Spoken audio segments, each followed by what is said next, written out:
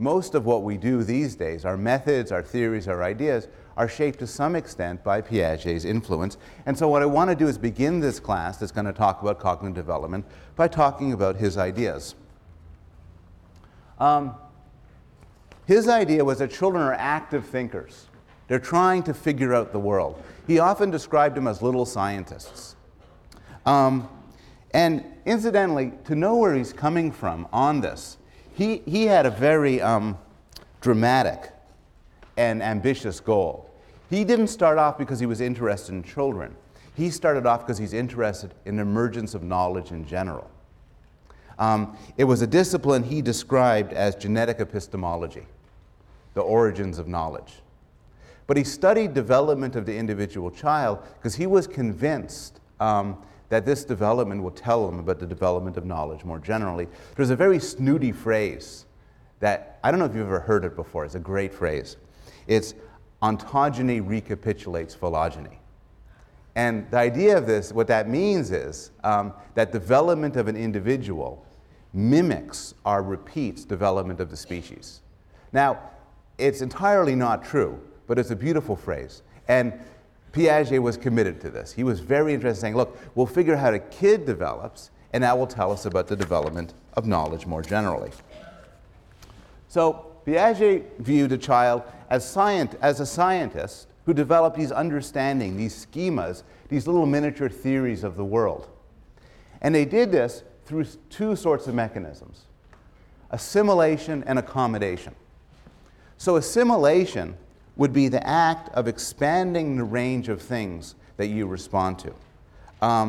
Piaget's example would be a baby who's used to sucking on a breast might come to suck on a bottle or on a rattle. That's changing the scope of things that you respond to. Accommodation is changing how you do it. A baby will form his mouth differently depending on what he's sucking on. And so these processes where you take in, I'm giving this in a very physical way, but in a more psychological sense, you have a way of looking at the world. You could expand it to encompass new things, assimilation. But you could also change your system of knowledge itself, accommodation. And Piaget argued that these two mechanisms of learning drove the child through different stages. And he had a stage theory, which was quite different from the Freudian stage theory that we've been introduced to. So his methods were to ask children to solve problems and ask them questions. And his discoveries that he did them in different ways at different ages led to the emergence of the stage theory. So for Piaget, the first stage is the sensory motor stage, or the sensory motor period.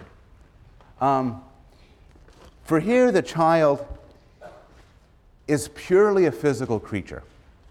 The child has no understanding in any real way of the external world.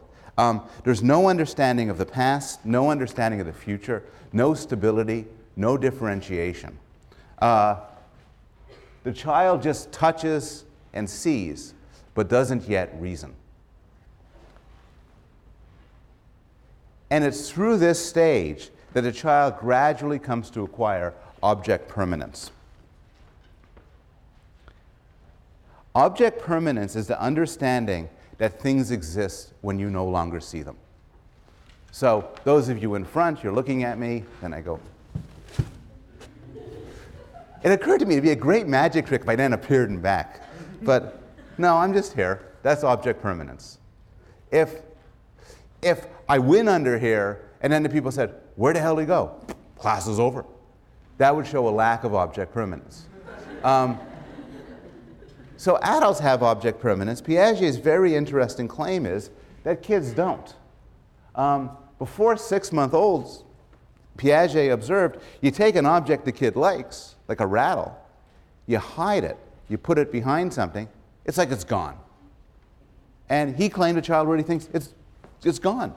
Things don't continue to exist when I'm not looking at them anymore. And so he noticed they're surprised by peekaboo. And Piaget's claim was one reason why they're surprised at peekaboo is you look at the kid's smile and go, oh, peekaboo, and you cover your face, and the kid says, he's gone. Peekaboo, oh, There he is. He's gone. And he really, that's the claim. Piaget also discovered that older children fail at a task that's known as the A not B task. And Peter Gray, in his psychology textbook, refers to it as the changing hiding places problem, which is probably a better name for it. And here's the idea. You take a 9-month-old, and for Piaget, a 9-month-old is just starting to make sense of objects and their permanence. You take an object and you put it here in a cup, where the kid can't see it, but it's in the cup. So the kid, if you're the kid, will reach for it. You do it again, reach for it. You do it again, reach for it. That's point A. Then you move it over here. Piaget observed kids would still reach for this. It's like they're not smart enough to figure out it's not there anymore, even if they see it moved. And this was more evidence that they just don't understand objects. And this thing takes a lot of time and learning to develop. The next stage is the pre-operational stage. The pre-operational stage, the child starts off grasping the world only in a physical way, in a sensory motor way. But when he gets to the pre-operational period, the capacity to represent the world, to have the world inside your head, comes into being. But it's limited, and it's limited in a couple of striking ways. One way in which it's limited is that children are egocentric. Now, egocentrism has a meaning in common English, which means to be selfish. Piaget meant it in a more technical way. He claimed that children at this age literally can't understand that others can see the world differently from them. So one of his demonstrations was the 3 mountains task. You have 3 mountains over there. You put a child on one side of the mountains and you ask him to draw it. And like a 4 or 5-year-old can do it easily. But then you ask him to draw it as it would appear from the other side. And children find this extraordinarily difficult. They find it very difficult to grasp the world as another person might see it. Another significant finding Piaget had about this phase of development concerns what's called conservation. And the notion of conservation is that there's ways to transform things such that some aspects of them change, but others remain the same.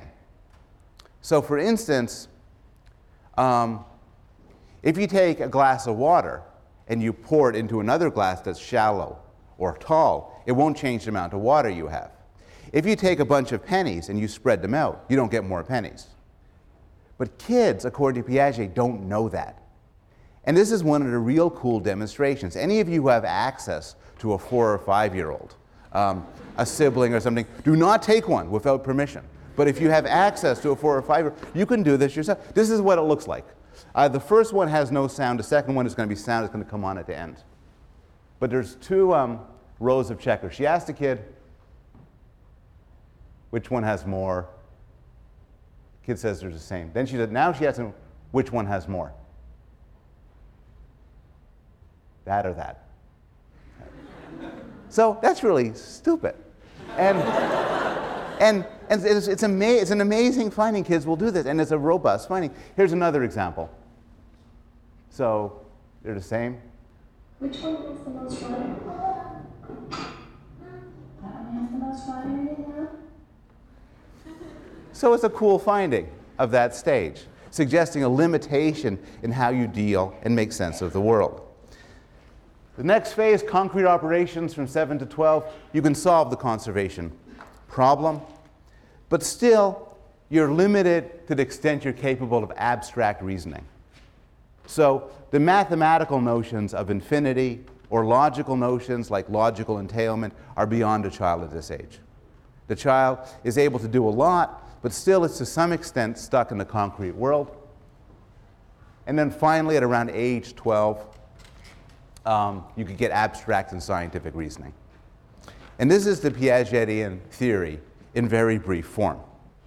Now, Piaget fared a lot better than did Freud or Skinner for several reasons.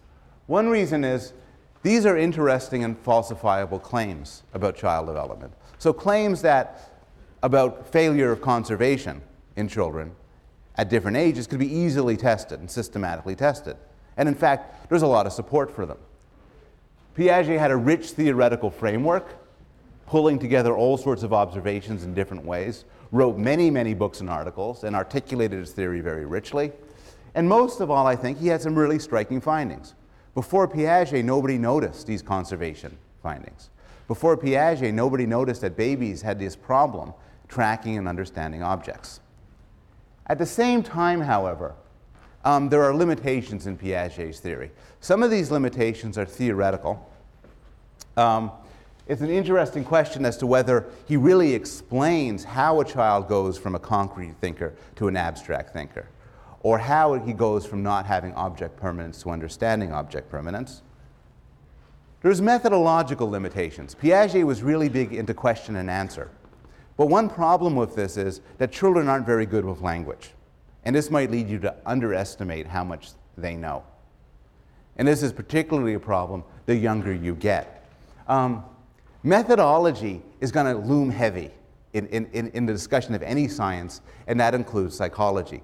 Often, 90% of the game is discovering a clever method through which to test your hypotheses. Well, we're going to talk a little bit about that regarding babies. I'll give you another example from a very different domain. There was a set of scientists interested in studying tickling. So when you tickle somebody, under what circumstances will they laugh? Where do you have to tickle them? Can you tickle yourself? Does it have to be a surprise? And so on. It turns out very difficult to study this in a lab. You're not going to have your experimental credit. You come into the lab and say, okay, I'm the graduate student. And in fact, an example of a methodological attempt was done by Henry Gleitman at University of Pennsylvania, who built a tickle machine, which was this box with these two giant hands that went and this was a failure because people could not go near the tickle machine without convulsing in laughter. But we will discuss, when we have a lecture on laughter, a bit of the tickle sciences. And finally, there's factual. What do infants and children really know? It's possible that due to the methodological limitations of Piaget, he systematically underestimated what children and babies know. And in fact, I'll present some evidence suggesting that this is the case. So I want to introduce you to the modern science of infant cognition. Infant cognition has been something studied for a very long time. And there's a certain view that has had behind it a tremendous philosophical and psychological consensus. And it's summarized in this Onion headline here. And the idea is that babies are stupid, that babies really don't know much about the world. Now, the work that this Onion headline is satirizing is the recent studies, which I'm going to talk about, suggesting that on the contrary, babies might be smarter than you think. And to discover the intelligence of babies, we have to ourselves be pretty smart in developing different techniques. To study what a baby knows, you can't ask it questions. Babies can't talk. You could look at what it does, but babies are not very coordinated or skilled. So you need to use clever methods. One clever method is to look at their brain waves. This child on the right died during testing. It was a tragic, crushed by the weights of the electrodes. He's happy though. You can study their brain waves. One of the few things babies can do is they could suck on a pacifier. And you might think, well, how can you learn anything from that? Well, for instance, you could build machines that when babies suck on a pacifier, they hear music or they hear language. And then you could look at how much they suck on the pacifier to determine what they like. But undeniably, we got most of our knowledge about babies from studies of their looking times. That's one thing babies can do. They can look.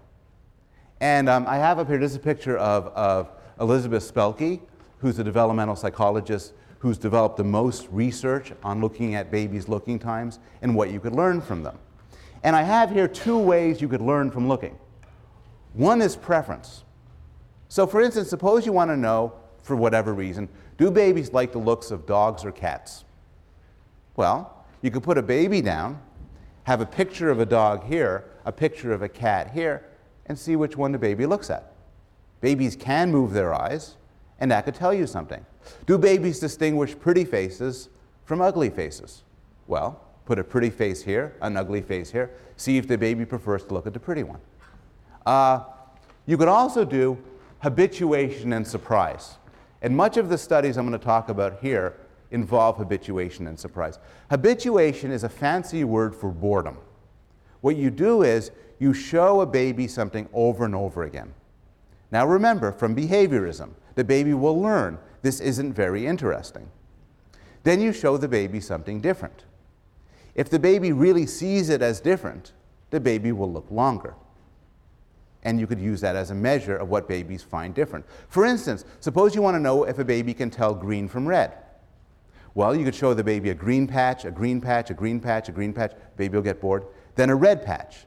If they all look the same to the baby will just continue to tune out. But if the red looks different, the baby will perk up. And this is, in fact, one way they study color vision in babies. Surprise is related to this. You could show babies something that shouldn't happen. If babies also think it shouldn't happen, they might look longer. And essentially what happens is scientists do magic tricks to explore this very thing.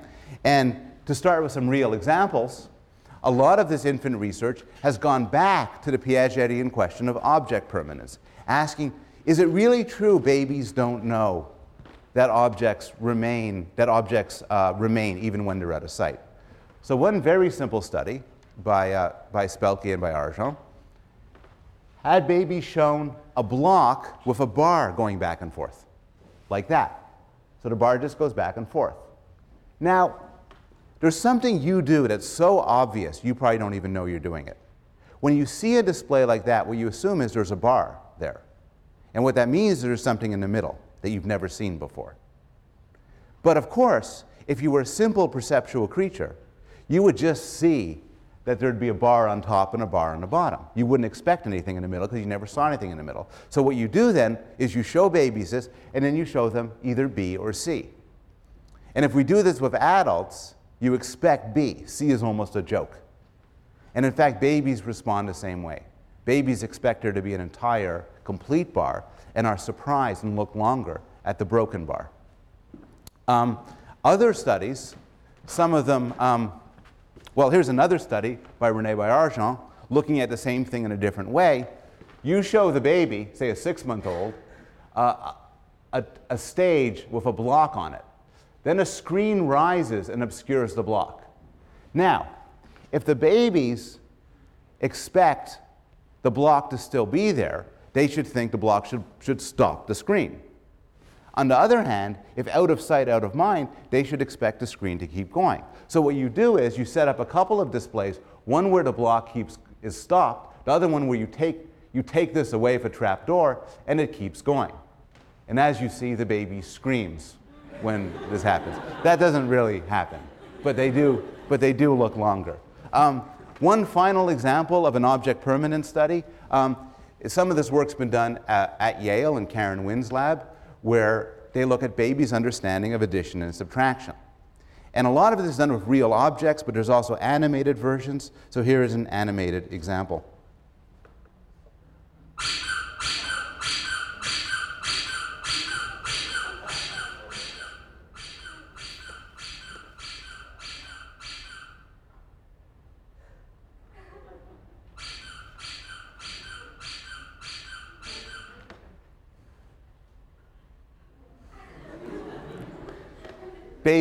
Babies are surprised. They expect 2 minus 1 equal 1, and when 2 minus 1 equals 2, or 3, or 0, they look longer, indicating surprise. And even 6-month-olds are sensitive to these rudimentary facts of arithmetic, telling us something about their mathematical knowledge, but also telling us something about that they expect things to remain when they're out of sight. Now, this research suggests that infants' understanding of the physical world is there from the very start, but at the same time, not entirely. We know there's certain things babies don't know. Here's an example. Suppose you show babies this. You have a block here, and they have something above there, floating in midair. Babies find this surprising. Even 6-month-olds find it surprising. It violates gravity. But 6-month-olds aren't smart enough to know that a block just stuck over here is also surprising. 12-month-olds will think that it should fall. 6-month-olds don't. And even 12-month-olds don't find anything weird about this, while adults are sophisticated enough to understand that that's an unstable configuration and should fall over. So, although some things are built in, some things develop. And this raises the question of how do we explain development? How do we explain when babies come to know things that they didn't originally know? Well, one answer is neural maturation, growth of the brain. Most of the neurons you have now in your head, right now, you had when you were in your mother's uterus. What happens in development isn't for the most part the growth of new neurons, it's for the most part pruning, getting rid of neurons. So the neural structures change radically as babies kind of get rid of excess neurons through development. At the same time, though, connections between neurons grow like crazy. And this process of synaptic growth, where there's the connections across different synapses, peaks at about 2 years. Finally, remember myelination, where you sort of get this fatty sheath over your neuron to make it more effective? That also happens through development. And in fact, it goes through development, and even teenagers are not fully myelinated. In particular, they're not fully myelinated in their frontal lobes. Recall that frontal lobes are involved in things like restraint and willpower. And so it could be the problem is the baby's brain doesn't develop yet. Another possibility is there's problems with inhibition. This is related again to the frontal lobes, and this comes up with the A not B error. So remember, the baby reaches, it's moved, keeps reaching the same place. And it could be that babies don't know anything about objects.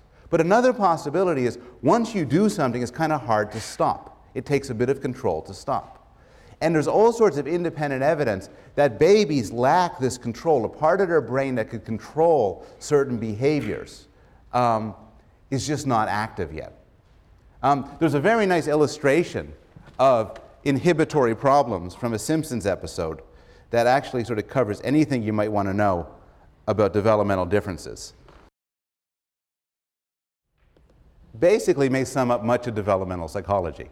That the child essentially, he does A, it's moved, and he goes, no, and he keeps going for it. And there's some evidence that's true. Adele Diamond, who studied this, finds that although kids reach for A, they look for B. As if they know it's there, but they can't stop themselves from reaching. And we'll continue this theme a little bit later. Finally, it might be kids don't know things. Some things you gotta learn. And this is true in all sorts of domains, in the social world, in the economic world, in the political world, and it's true as well in the physical world. In fact, there's some things even adults don't know. So here's a study by Michael McCloskey with college students. Here's the idea. You have a tube, a hollow tube. And at the top of the tube, you throw a ball through. So whips through the tube and comes out. Question is, what happens to it? Does it go in the path of A, or does it go in the path of B? Without looking around, who votes for A? Who votes for B? Here's the weird thing. Whenever I do this at Yale, everybody gets the damn thing right. At Johns Hopkins, 50-50 went for A and B. I got to get a better demo. But anyway, college students not here show systematic biases of incorrect physical intuitions. Here's a twist. And if you found people who were less wonderful than you all and asked them, you'd get a lot of people saying the curving thing. But here's the twist. Ask somebody, what if you took a tube and you squirted water through it? Where would the water go? Nobody chooses B. Everybody knows the water would continue in a straight line. suggesting that when you have experience, that helps you out. But in absence of experience, you're kind of lost. We've talked about the physical world. What about the social world? What about the world of people? Well, there's a lot of research on this as well. Babies start off with some social preferences. If you take newborn babies, it's very hard to do research with newborn babies, actually, because of the consent procedure and everything. So most of this work is done in France, where they have no laws at all. They just rush into, women give birth, and Russian says, "We are psychologists," and then they do experiments on the babies. And it's terrific. And this is like one of them, where they compare babies looking at this versus this. Babies like the one that looks like a face. These are newborns. There's some preferences with humans and with other primates to favor faces. Babies are also social animals, too. So they're natural mimics. Andrew Meltzoff, for instance, has found that if you go to a newborn baby, and if you find a newborn baby, this is the first thing you should do. Stick your face right up to newborn baby and go, and stick your tongue out.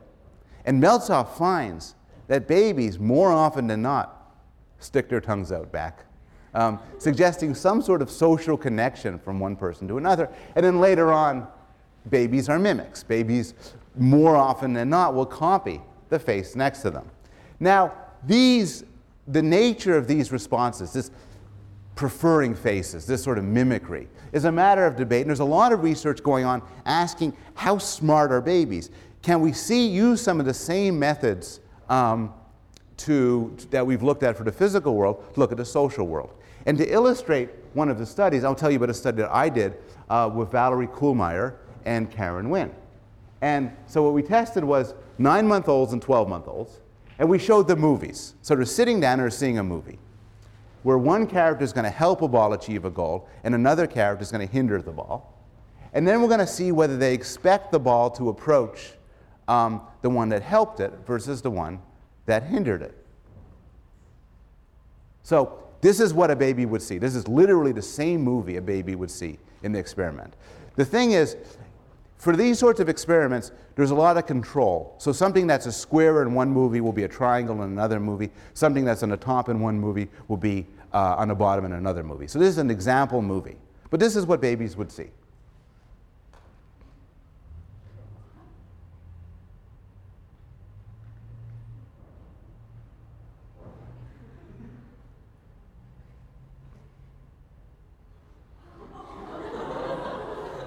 And they see this over and over again. And the question is, would babies expect the one to approach the one that helped it? Or approach the one that hindered it? And what we find is, statistically, babies look longer when shown a movie where it approaches the one that hindered it versus helped it. And this we take as preliminary evidence that, they have a social interpretation. They see this movie as you see this movie, in terms of helping and hindering, and somebody going to somebody that helped it versus hindered it. You could then ask, this makes a prediction, that babies should themselves prefer the creature who's the helper versus the hinderer. And to explore this, a graduate student in this department, Kylie Hamlin, has started a series of studies where they show babies three-dimensional scenes and then give them the characters and see which one they reach for. So here's video, so you can see how this experiment is done.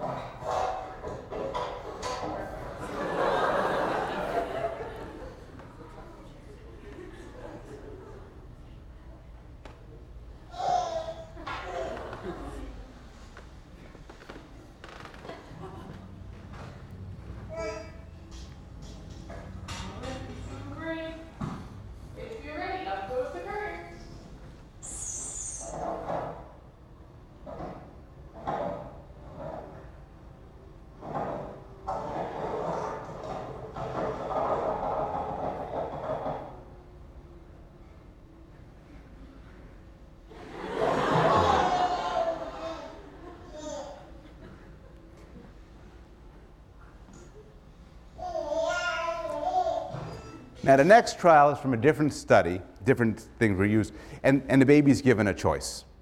And one thing to know methodologically is the person giving a choice is blind to the study. And blind here is a technical term, meaning she had no idea what the baby saw.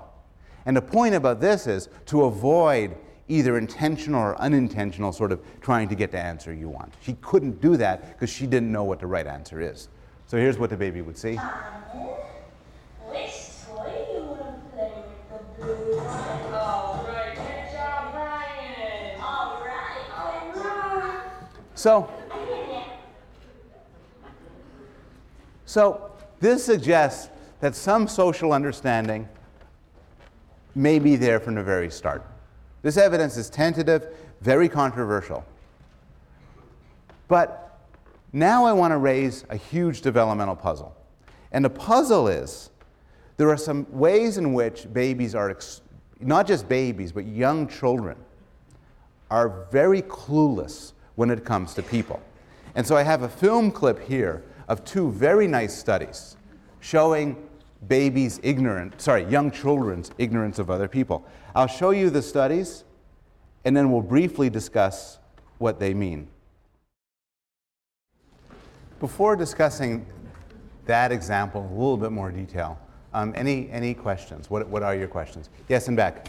What were the age differences between those two children? Typically, I don't know for those particular children, but typically on those tasks, 3-year-olds and young 4-year-olds tend to fail. And around the age of 4 or 5, kids tend to succeed. There's sort of a period around the age of 4, 4.5, where kids make the transition from failure to success. The question, by the way, was when do children, in that video, what were the ages of children who failed and who passed? Yes? Tomorrow. No, In the textbook, there was, last chapter, there was some discussion of discriminant conditioning and using that to figure out like what concepts animals had. Has that ever been used with babies? The question of whether discriminant conditioning has been used with babies to explore what sort of concepts they have. I don't know. Does anybody? It has been. It's not as effective as other Colleen answered and said that it's not as effective as other methods. Part of the problem with using operant conditioning with babies is it's difficult to get them to behave in any systematic way. So the looking time measures tend to be more subtle. Any other questions?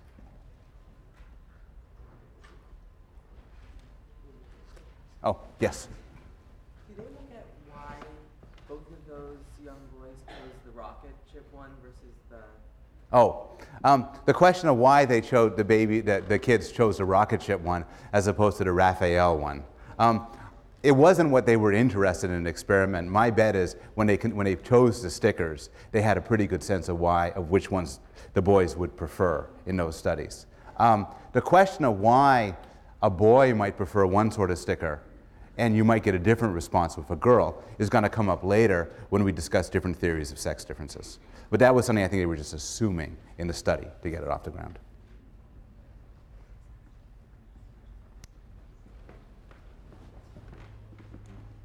Okay.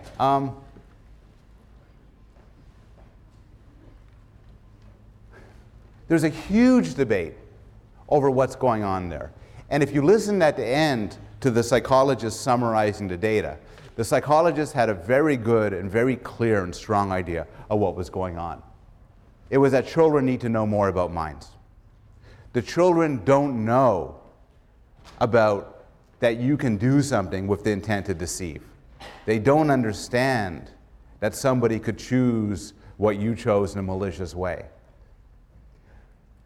This is possible. This is one respectable theory. But the alternative is they have the right knowledge, but they suffer from problems with inhibition. So consider both studies. The first study, the one of the deceptive dolls with the big shoes and little shoes, is actually fairly difficult. And it's possible that children kind of got overwhelmed with it. And when asked what would the mother think, who the mother would think stole the food, responded with who really stole the food. And that there's some pull towards the right answer that makes this task difficult. The second study illustrates this issue even more clearly. Take the boy who kept failing. He kept pointing to the rocket ship, and Mean Monkey kept taking it away. It's possible that he genuinely didn't know what to do, that he wasn't smart enough to understand that he needed to point to the other one. But it's also possible that it's a Homer Simpson-like effect, where when asked to point to what he wants, he just couldn't help but point to the one he wanted. And that the extra work it takes to lie was beyond him. And in support of the second alternative, even adults find these tasks involving lying and deception more difficult. We're slower at them, we make more mistakes than tasks that don't involve lying and deception. So I'm raising this not to solve the problem. You'll read more about it in the Peter Gray textbook and more about it in the Norton readings on development. But just to raise this as an interesting area of debate. Another interesting area of debate is what's the relationship between different sorts of development? So I started off with Piaget, and Piaget, like Freud, believed in general across-the-board changes in how children think. An alternative, though, is that they're separate modules. And this is a view developed again by Noam Chomsky and also by the philosopher of mind, Jerry Fodor, who claim that the whole idea of a child developing as a single story is mistaken. What you get instead is there's separate pre-wired systems for reasoning about the world. These systems have some built-in knowledge, and they have to do some learning. But the learning pattern varies from system to system, and there's a separateness to them. Why should we take this view seriously? Well, one reason is that there are developmental disorders that seem to involve damage to one system, but not to another. And the classic case of this is a disorder known as autism. And autism is something I've always found a fascinating disorder for many reasons. It's actually why I entered psychology. I started off working with children with autism. And it could be taken as a striking illustration of how the social part of your brain is distinct from other parts of your brain. So what autism is a disorder that strikes about 1 in 1,000 people, mostly boys. And the dominant problems consist of a lack of social connectedness, problems with language, problems dealing with people, and more generally, problems with what the psychologist Simon Baron-Cohen has described as mind blindness. In that autistic people show no impairments dealing with the physical world. They show no impairments on, they don't necessarily show any impairments on mathematical skills or spatial skills, but they have a lot of problems with people. Now, many autistic children have no language, they're totally shut off from society, but even some of them who learn language and who manage to get some sort of independent life, nevertheless, will suffer from a severe social impairment. And this could be shown in all sorts of ways. A simple experiment developed by Simon Baron-Cohen goes like this. You show this to 3- and 4-year-olds. There's 4 candies there, and you say, this is Charlie in the middle. Which chocolate will Charlie take?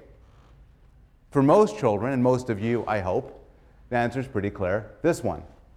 Autistic children will often just shrug, say, how could I know? Because they don't instinctively appreciate that people's interests and desires tend to be attuned to where they're looking. Another sort of task, which is a task that's been done hundreds, perhaps thousands of times, is known as the false belief task. And here's the idea. You show the child the following situation. There's a doll named Maxie, and Maxie puts the ball in the cupboard. Maxie leaves, and a second doll enters. The second doll takes the ball out of the cupboard and puts it under the bed. Maxie comes back, and the question is, where will Maxie look for the ball? Now, this is a question about your understanding about minds. The question of where is the ball really is a question about the physical world. Everyone can solve it. But this question is hard. The right answer is Maxie will look in the cupboard, even though it's not really there. Because Maxie has a false belief about the world. 3-year-olds find this difficult. 2-year-olds find this difficult. 4-year-olds and 5-year-olds are able to pass this task.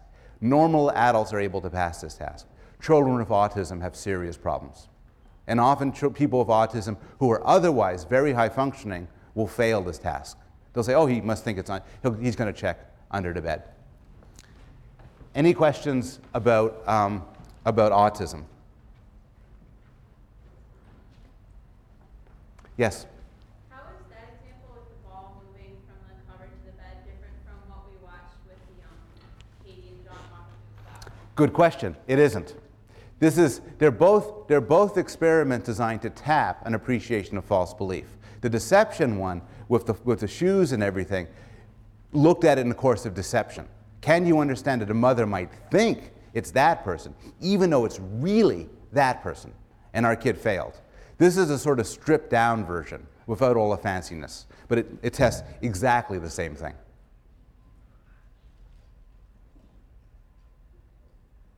Yes? Why is it that autism strikes mainly males?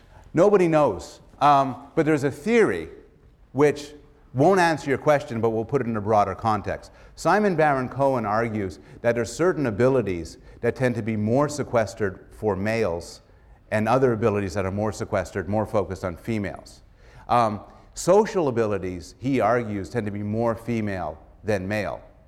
So the way Baron puts it provocatively is to be a man is to suffer from a very mild form of autism. The idea is then that autistic individuals suffer from what he calls extreme male brains. And as such, it stands to reason that they'd be more sampled from the male population than the female population. That's such an interesting issue that, again, when we return to talk about sex differences, we'll look at that in a little bit more detail to see if it's supported by the evidence. Yes? Does the severity of autism, like depending on how bad is that mean that the person is not in a certain stage of development? I'm sorry, tell me that. Is the severity of autism? Does it mean that they'll stop at different stages of development, or is it always they stop at one exact stage? It's an interesting question. The question is, how do you think about the severity of autism with regard to developmental stages? And sort of surprisingly, autism can't really be thought of in that way. So it's not like an adult with autism is like a 3-year-old or a 2-year-old. In some ways, somebody with autism isn't like any child at all, any normally developing child at all. So it's not really a developmental delay in the way that it might make sense to think about certain forms of retardation. On the other hand, when we think about how severe autism is, we do look at things like how much language does a person have. And in that sense, it is related to development. Yes? What are the chances that someone who's autistic will be able to overcompensate for the deficiencies? The majority of people with autism, it's a good question. The question is, what are the chances somebody with autism will be able to overcome their deficiencies? Autism is a funny disorder in that there's a lot of media publication and media presentation. Often the people who are showcased in the media tend to be very exceptional. So there's a woman, Temple Grandin, who's autistic. And has anybody here heard of Temple Grandin? She wrote some wonderful books about her experience as an autistic person, but she's very unusual. So a lot depends, to answer your question, how one defines autism, and whether one includes Asperger's syndrome, which is a more mild syndrome as a form of autism. The answer is that the majority of people with autism have severe problems and will not, and at this stage, with this level of therapy, will not lead a normal life. Just more specifically, what I meant was when you showed the example of Rain Man. Yep. Is it that most people who have autism, are they exceptional at math and analytical skills, or are they just better Right. relative to their... The question is about so-called autistic savants. So Rain Man, the character played by Dustin Hoffman, had extraordinary mathematical abilities. And some people with autism have extraordinary artistic abilities or mathematical abilities or musical abilities. And these are amazing. It's an amazing question why they have it. But this is a very small minority. It's fascinating that it happens at all, that you can have severe damage, but compensated with some powerful skill. Now I know I'm answering your question, I think, in a better way. But it's actually very rare. Most people with autism do not have any exceptional abilities that go along with it.